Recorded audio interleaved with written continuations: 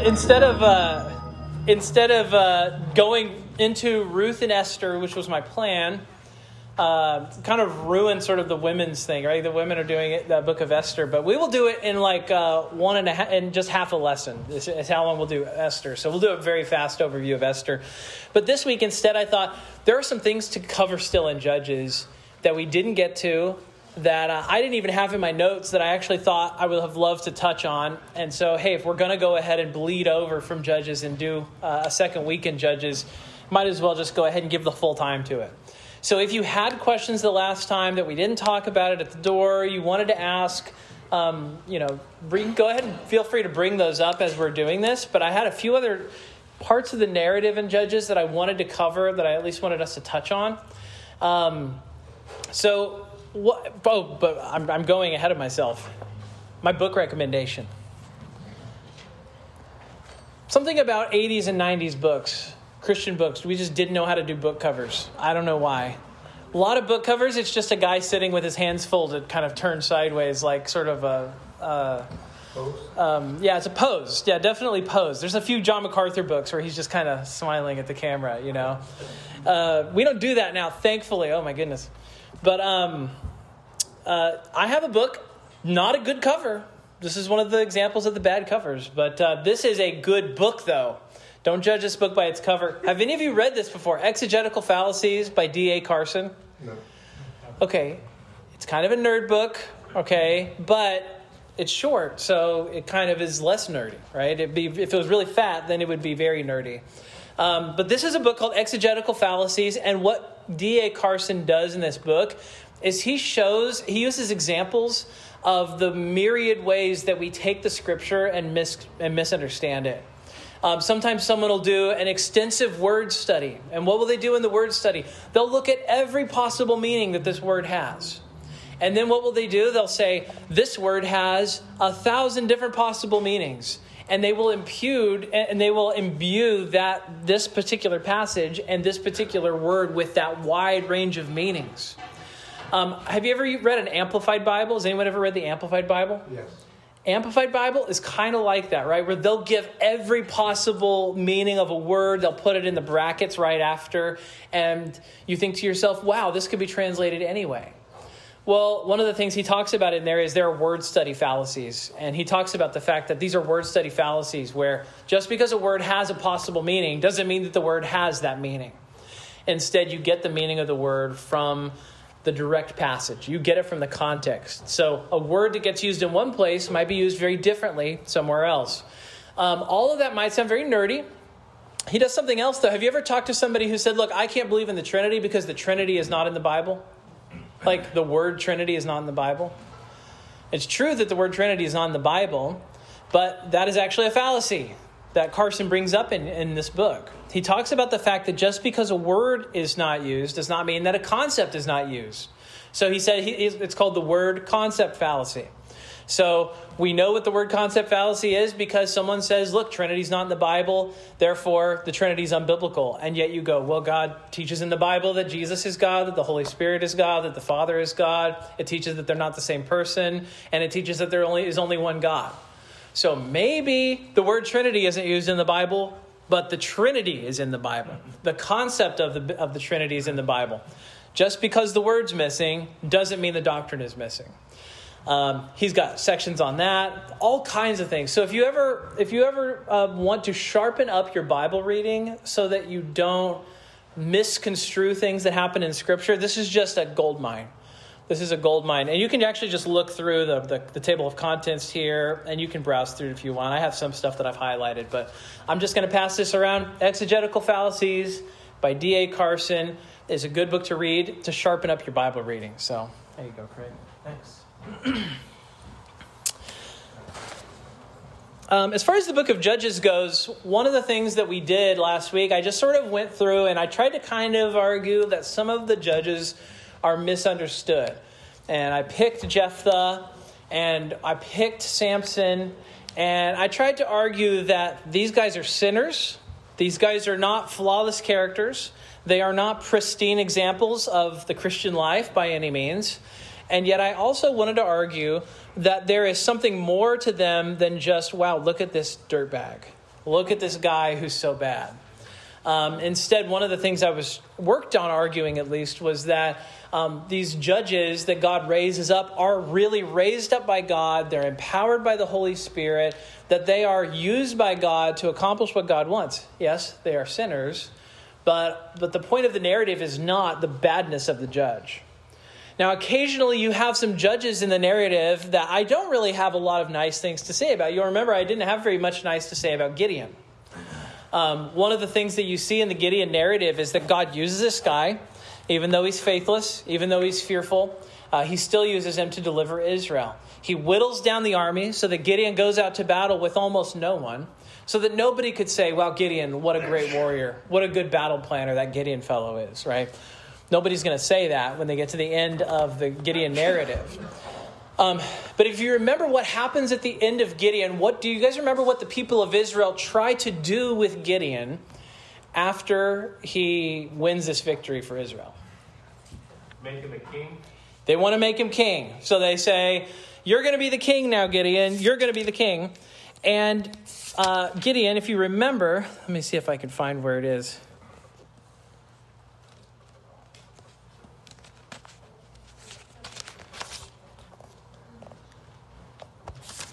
Oh, I lost it.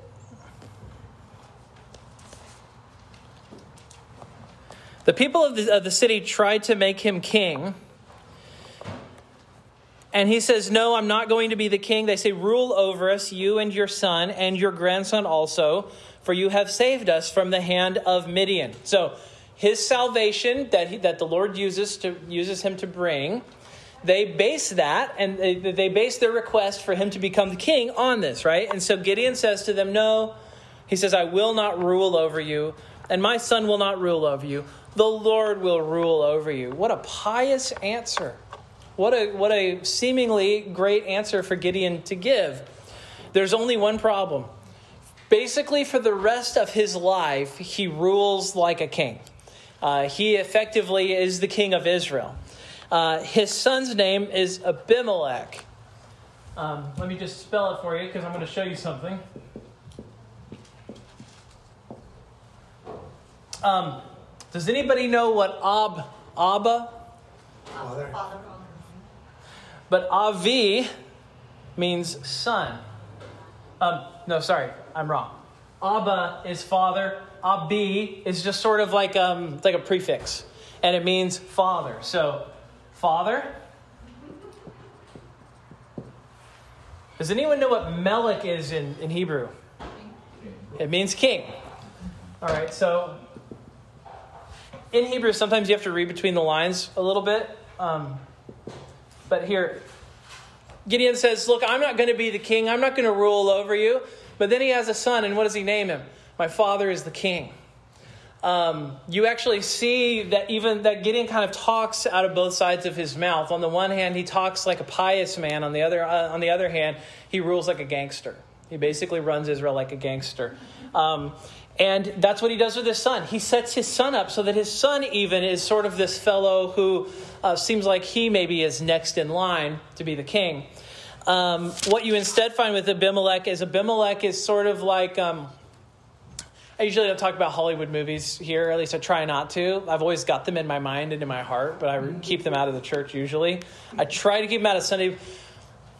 I've got time, I'll tell you this. The reason I don't do Sunday morning sermons where I include movie references, there could be a lot of reasons, but one is you've got to sit there and explain the plot.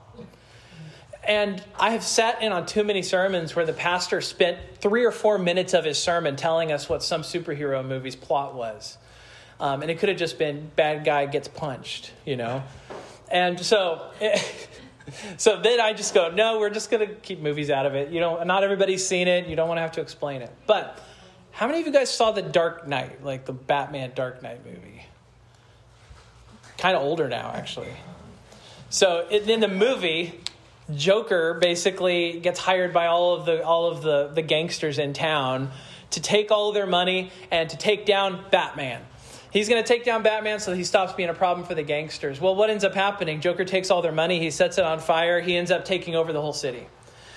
This is kind of like what Abimelech does. Abimelech, like when you're reading the Abimelech narrative, it's kind of wild how it happens. Basically, all the heads of all the families in Israel come to him and they say, hey, Abimelech, you can be our king. You can rule over us. And Abimelech says, sure. He puts them all in a big building and he sets it on fire. Abimelech, he destroys Israel. It's Israel as suicidal is what happens with Abimelech, because he is this anti-judge. That's what at least my professor Miles Van Pelt calls him. He calls him an anti-judge. He's like, in no way is he a savior for Israel. In no way is Abimelech raised up by God. There's no passage here where they come to where God is said to have anything to do with Abimelech at all. This is a self-made man. And he rises to power through his own schemes. And so the families give him this power only to see him destroy them. He ends up saying, look, I can be your ruler, but you're going to have to give me authority. You're going to have to give me power. They say, sure. And then he kills them all. He traps them in a tower, kills thousands of the very people that give him the power. And does anyone know how Abimelech dies? Yes. A woman basically drops it over a millstone on his head, and he perfectly sets his own armor, like, run your sword through me and kill me, so they can't say a woman killed him. Yeah. It's great. A woman kills him, and he's like, no, whatever they say about me, they can't say that a woman killed me. It's like, man, get your priorities straight. It's an honor-based society, though. It's how he's going to be remembered. So it kind of tells you something about their society. But yeah, that's exactly what happens. It says, a certain woman threw an upper millstone on Abimelech's head and crushed his skull. And one of the things that Miles talks about is the fact that Abimelech is an anti-judge. He is not a hero in the narrative. He's not raised up by God to be a savior for Israel. This is Israel doing their own version of salvation, right? This is Israel saying, we'll save ourselves. We'll go to this guy. He'll help us out. He seems strong. He seems capable. His name is My Father is the King. I mean, this is a guy who seems to have the sort of authority that you need. And yet, and so this is a picture of Israel sort of getting their own version of salvation in the middle of all this. And God saying, here's what it looks like to take care of yourself. Go ahead. See what life with someone like Abimelech is like. But if you think about this is what happens. After Abimelech dies, Israel has peace again. Israel has rest. Israel has peace for a season at least. One of the things Miles points out is this. If you look at the Hebrew word for the rock, for where it falls on Abimelech, the word, it says, is skull. It fell and crushed his skull. And in the Hebrew, that word is Golgotha. Like if you actually look at the text, the Hebrew word there is Golgotha. The rock fell on his Golgotha. And so one of the things that Miles liked to point out, and I like it, preaches good, is that Abimelech is the anti-king. He is the anti-judge. He is the person who gets judgment. He is the king of Israel who was not good. He was not a good king. But what happens? He's put to death for the peace of Israel while being struck on the Golgotha. He is the judge put to death for the peace of Israel. But he's not the kind of king you would want. He is not the kind of judge you would want. And yet at the same time, he's still picturing for us in some way the fact that there is a king coming who's going to be struck. He's going to be killed on the Golgotha for his people. And so it preaches all right. He's rejected by his people. He's struck on the place of the skull, and he brings Israel peace. So I wanted to bring up Abimelech. Abimelech, the anti-judge. This is a book with 2 introductions, 2 conclusions. 6 major judges, 6 minor judges, and an anti-judge, Abimelech. What I want you to see, though, in the judges, I want you to see types of Christ. I want you to see types of Christ. When we talk about a type, have I talked about types before in Sunday school and what a type is? I'll just do it because it only takes a few seconds. A type is a person or an institution in the Old Testament that points forward to something greater or someone greater than itself. So you have institutions in the Old Testament that are types of Christ. You have the sacrificial system, which is a type of Christ. You have, indeed, the judges of Israel, which are types of Christ. Because how are they types of Christ? They are not flawless, but they do point us to a judge who's coming. A judge who's going to save his people. Someone who is used as an instrument of salvation to save God's people. And so when you read the Judges, one of the things you're left with is this is the best Israel can do for themselves. And this is God rescuing them from the worst impulses of what could be. So he's constantly going, look, if I just left the people of Israel to themselves, this would be way worse. What's the refrain that keeps happening throughout the book of Judges? Over and over again, they keep saying it. There was no king in Israel, and everyone did what was right in his own eyes. And that refrain gets repeated constantly. So it's almost like God is saying, here is you without me. And you without me is always oppression by these other governments or oppression by your own people. You guys, if you raised up your own deliverer, he would be pathetic. He would be frustrating. He would be oppressive. It would not be the sort of hero that you would want. And then it's like he's saying to us, you need to yearn for a judge who's going to be good. Because every time the judges do come, they get rest for a little while. They get peace for a little while. But the problem that comes up with the judges is they die. Right? They're mortal. So you'll get somebody like Othniel, and the land will have rest for 40 years or 80 years. But then what happens at the end of that time? The Canaanites rise up, or the Philistines rise up, and they oppress the people of Israel. And you have the same problem that happens before. Why? Because the judge died. The judge that God raised up to rescue his people can't live forever. And so when you're reading Judges, you keep thinking to yourself, what would be great is if one of these judges would be raised up by God and wouldn't die. It's what you find yourself thinking as you're going through the narrative, because it's very repetitive. Every judge story is a little different in some ways, but it's also the same in a lot of ways. And the thing you find is, man, this is really repetitive. I find myself wishing that God would just raise one up and keep him there. And one of the things that you hopefully see as you're reading Judges is he is going to raise one up who's not going to go away. He is going to bring a deliverer for Israel that's not going to disappoint. He is going to raise up a savior for Israel who's not going to go away. So there is a king coming. So that's one of the big things that you see in Israel over and over again, that you really find yourself yearning for God to do something different, to break the cycles. Because for 400 years, he's doing this. And I think he's showing them the futility of the best they can do. He's showing them the futility, and then he's saying, look, I'll step in and I will help you, but you need better than what you can do for yourselves. And I'm going to give you 400 years of history so you know that. Now, the way they turn at the end is they say, look, by the end of the book, what have they done? They become like the Canaanites. They become the worst. I'm not even going to talk about the gross episode that happens at the end of Judges. I've said that before. Read it yourselves and not to your children at bedtime. But we need a judge who will never go away. And so the theme of this book, if you were going to give this book a theme, it would be there was no king in Israel, and everyone did what was right in his own eyes. And God is teaching us this lesson that there does need to be a king in Israel, because the book is almost yearning for a king. Like, it's a book that yearns for a king. There being a king in Israel is not sinful.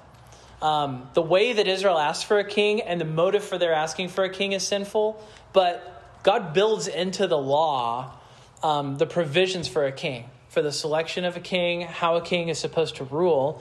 And yet the thing that you start seeing when you get to the king narratives, and we will get there, the thing we're going to see when we go through Chronicles, for example, and 1st and 2nd Samuel is the insufficiency of a king, the insufficiency of a human king. So you even get to somebody like David, who we hold him up as the king par excellence. We think there's nobody better than David.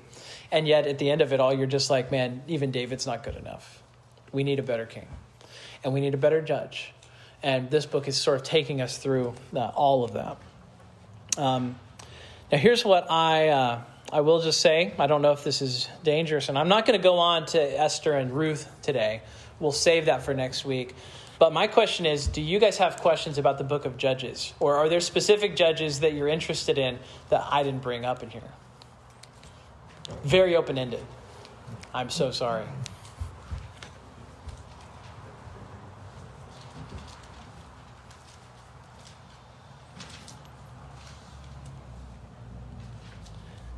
If not, I can go on to Esther and Ruth.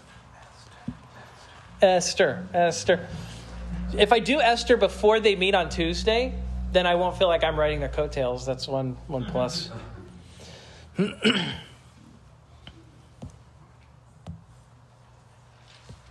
All right, in that case, we're doing Esther. Here's one thing that does make sense about us doing Esther and Ruth right now after talking about Judges, is that the story of Ruth happens during the time of the Judges. So probably we'll do Esther next week, but we'll do Ruth now. Let's see. If you look at the very first verse of the book of Ruth,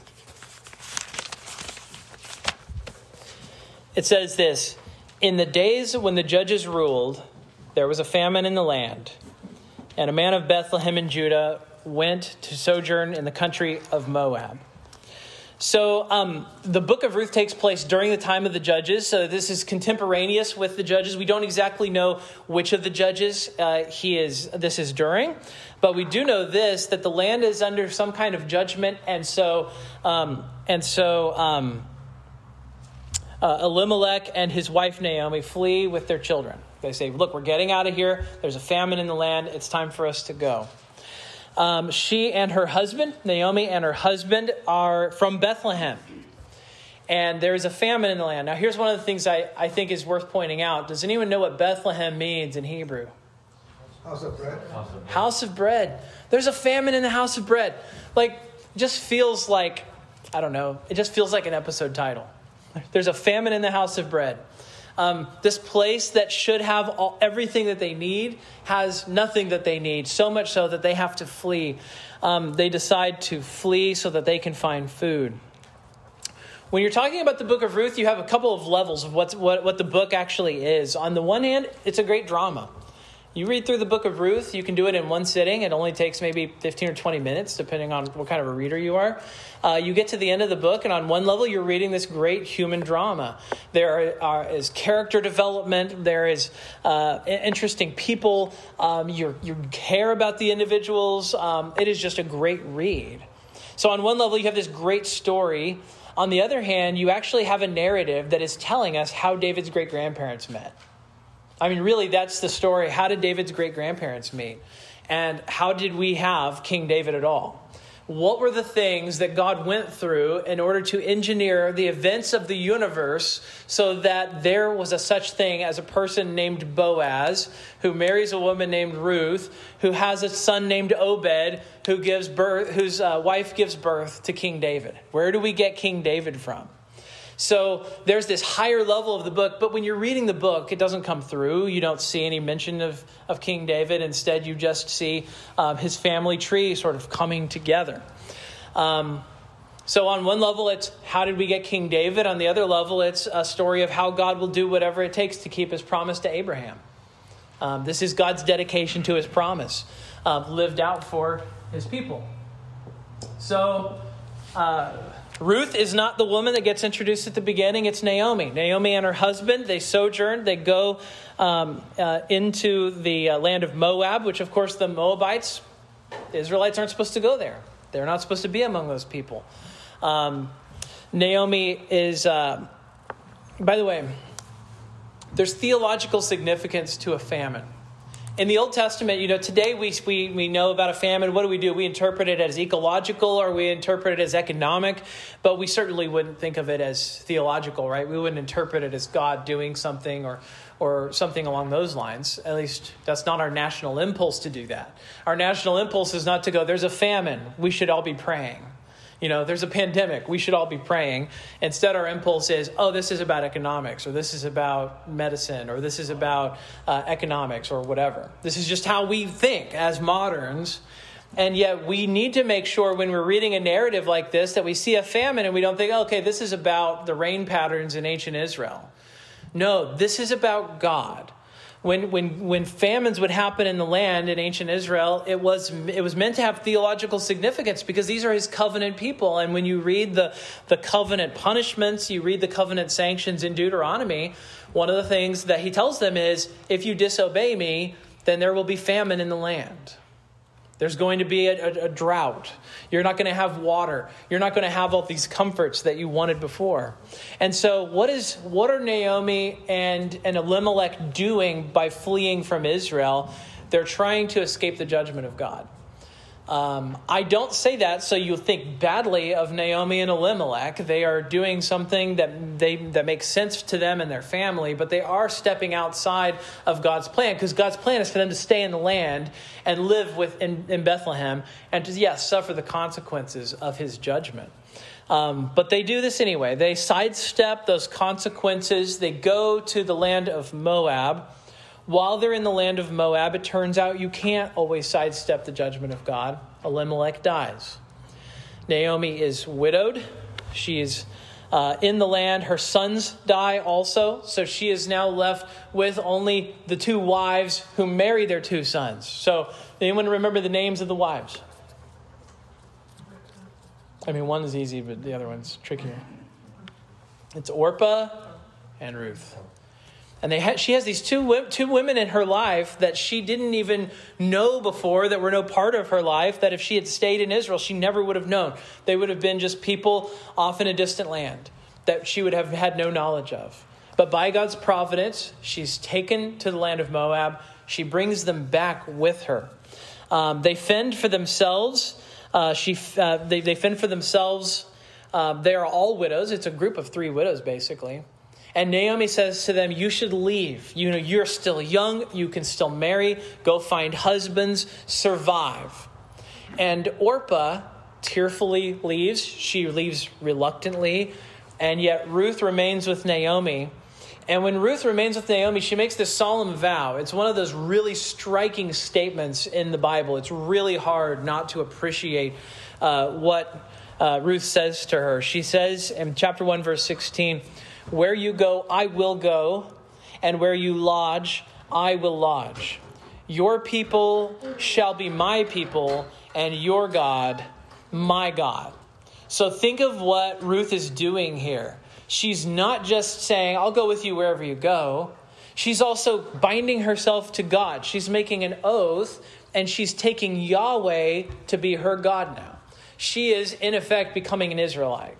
She is becoming somebody who is a God-fearer, somebody who believes in Yahweh, someone who trusts in Yahweh. And she says, I'm as bound to you now as I am to God. And I'm as bound to God as I am to you. I am not going to leave you. So it says here, before she leaves, it says she heard in the field of Moab that the Lord had visited his people and given them food. In other words, we can go back to Israel now. We left Israel to escape the trouble. I think she probably would tell you she should have stayed. But they leave this land. They go back to Israel. Very different people. A very different woman. She has a very different life situation. The famine is over. She is a woman of no position. She has no husband. She has no means. They are just beggars working in the fields. They're just gleaning in the fields. What are they doing? Well, in Israel, they gave opportunities for people to make sure you didn't harvest everything. Don't take everything. Leave stuff in the corners of the fields. So she goes out and she's working in the fields, and she's taking sort of the stuff that they would leave on the edges of the fields, because that's what the law said they were supposed to do. You can't harvest everything. You got to leave something. And then the passage actually says that by chance, which is a great saying because it's completely not what we think of as chance. But the narrative, the writer wants us to know that by all appearances, Ruth didn't engineer this, that Naomi didn't engineer this, that nobody engineered this except God Almighty. By chance, she ends up in the field of Boaz, and Boaz happens to have this family connection that allows them to redeem the land. Now, I'm going to talk about what a redeemer is, and I'm going to talk about how you understand what a kinsman redeemer, what he does.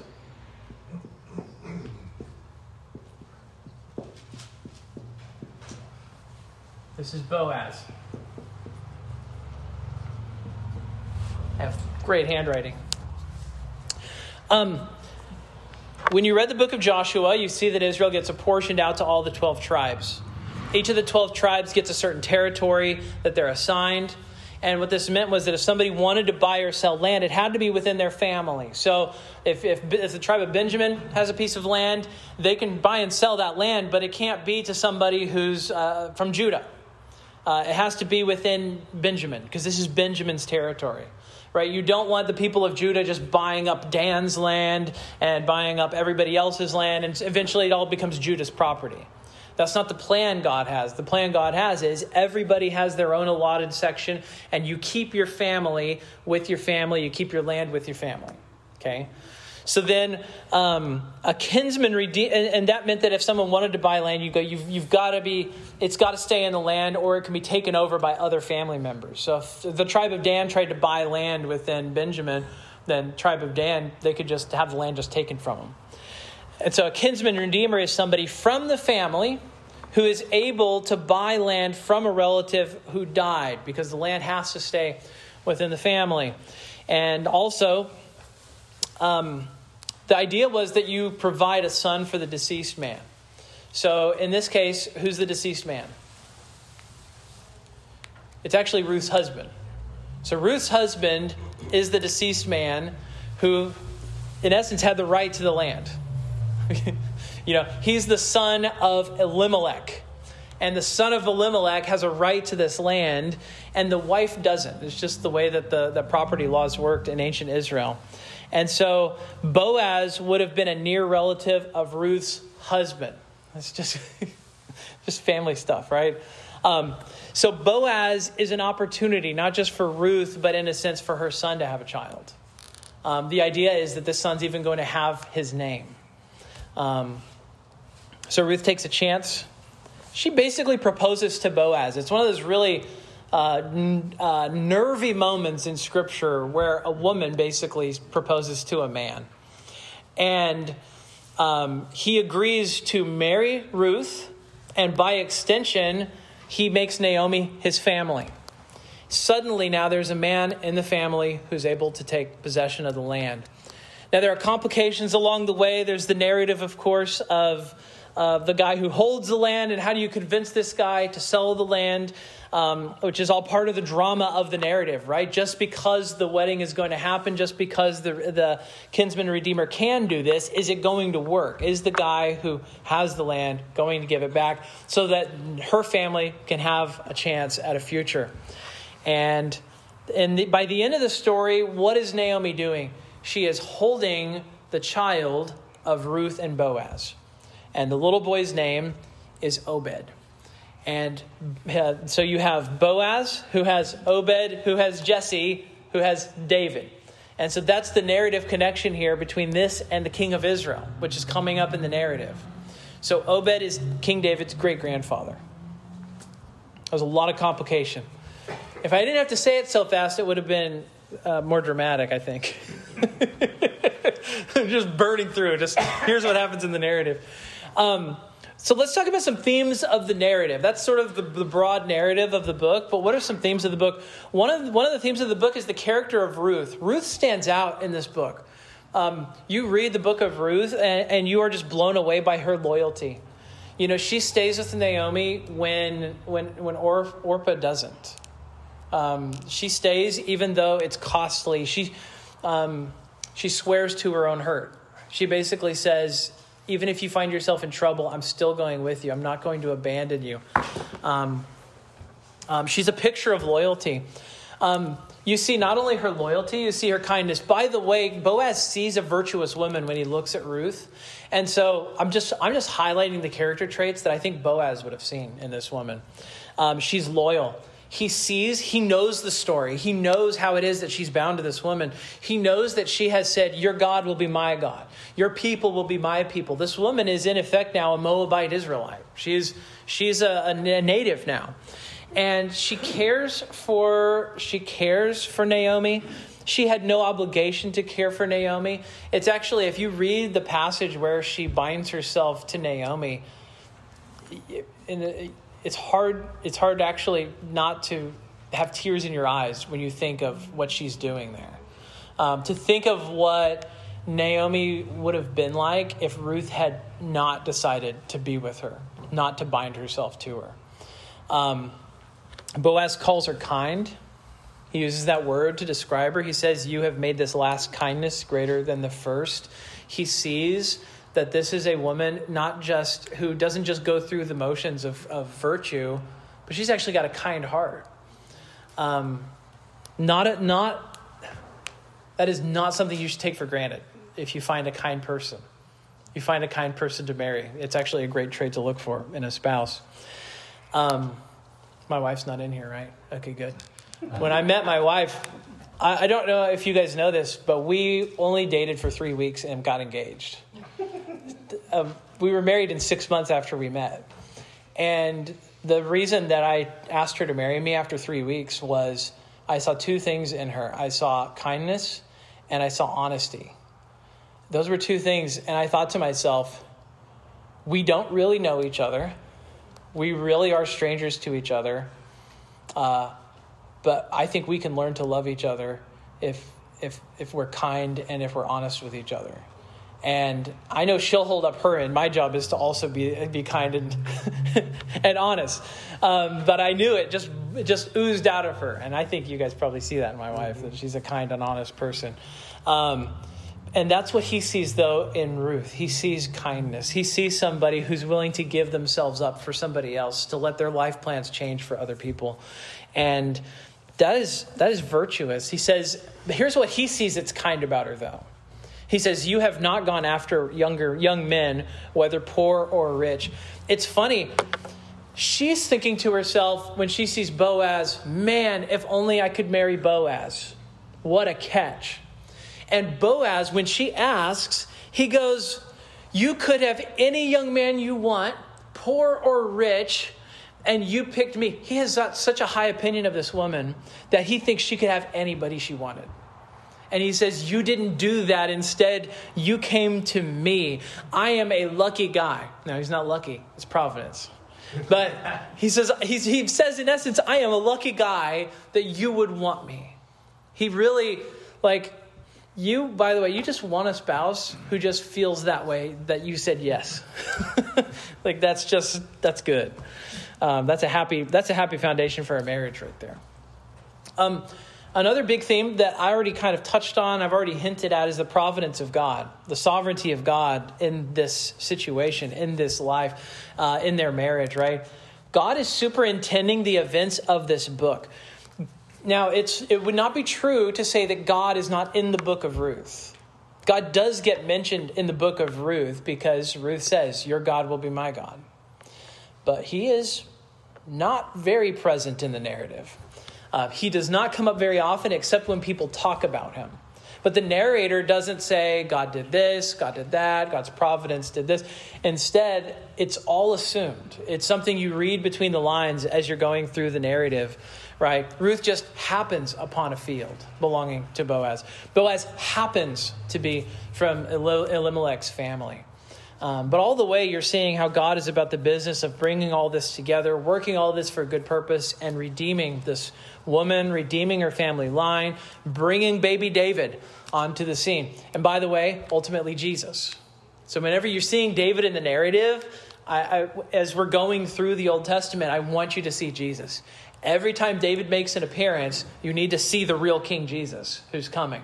Because all the things that it takes to make David come on the scene, multiply that times 10,000, and that's what it takes for Jesus to appear. God's sovereignty and all of his manifold richness. Another big theme of this book is the inclusion of Gentiles in what God is doing. We need to think of the hero of this book is a Moabite. The hero of the book is a Moabite. The book is named after a Moabite. David's great-grandmother is a Moabite. David has Moabite blood flowing through his veins. He's part Gentile. We need to. There is something of theological significance there. These are among the pagan Canaanites. They were supposed to be driven from the promised land, descendants of the incestuous relations of Lot. There's another story that I don't want to read to your kids. It feels weird to read to them. They are mentioned as the Torah as being specifically banned from the temple. Moabites are banned from the temple. They're not allowed to go in. And yet she becomes an Israelite. Your God will be my God. The people of the world are brought into Israel. They're brought into Jerusalem. They're made part of God's people. And now she's included in the lineage of King David. A Jew would read this book, and they would read Moabite, and they would be scandalized, and they would be shocked by this book. They would be scandalized by the fact that a Moabite is mentioned here. They would be shocked that a Moabite is included because it's unheard of. It's not something, it's like dirty people to them. They would have been like, these are dirty people. This would be like if a pig went running through the mosque over there. Like, that's what it would be like. What are you doing? How did this get in here? The Moabites got in here, and it's our king. They came from our king came from them. So the reason I want to bring this up is because God's purpose from the beginning has been to include Gentiles. From the beginning, it wasn't like Plan B. It wasn't like Book of Acts, suddenly Gentiles get included. Oh, wow, this shocked and surprised all of us. It's not like that at all. Instead, it's part of his plan. It's baked into how King David came on the scene, and it's baked into how all of us are part of God's church now. You know, I'm a Gentile. I'm pretty sure most of you are probably Gentiles too. And yet what does God do? He brings us into his fold. He includes us in the kingdom. He makes us part of this just as much as if we'd been there from the beginning. So when you read Ruth, you need to be reading the story of you. You need to be reading the story of you getting included in God's kingdom, even though you're not worthy and you don't deserve it. That's the gospel. And Ruth is a picture of that. So what we'll do next time is get to Esther. We'll talk about Esther, and hopefully I won't repeat too much of what's in the Bible study on Tuesday mornings. By the way, ladies, Tuesday mornings, Bible study here at, is it 8:30? 9. Okay, it's 9. So, well, let's pray together. Heavenly Father, we thank you that you raised up a protector and savior for us in Christ Jesus. We thank you that you are the one who raised up the Savior, that it's not us, Lord. When we do our very best, we disappoint. When you send Christ, he gives us all that we need. And so we pray, oh God, we pray that you would help for us to rejoice in the fact that you would include us in your covenant people, that you would make us part of your people, that you would rescue and save us, that you would include us at all. We thank you, oh God, you are a kind God. You love your people. We ask that you would be with us today. Thank you for this food that we're about to eat, that we're about to enjoy together. In a way, picturing the fact that we are a family, that we sit at table together, that we are together, that we are part of the same family. We ask that you would do all these things in Jesus' name. Amen.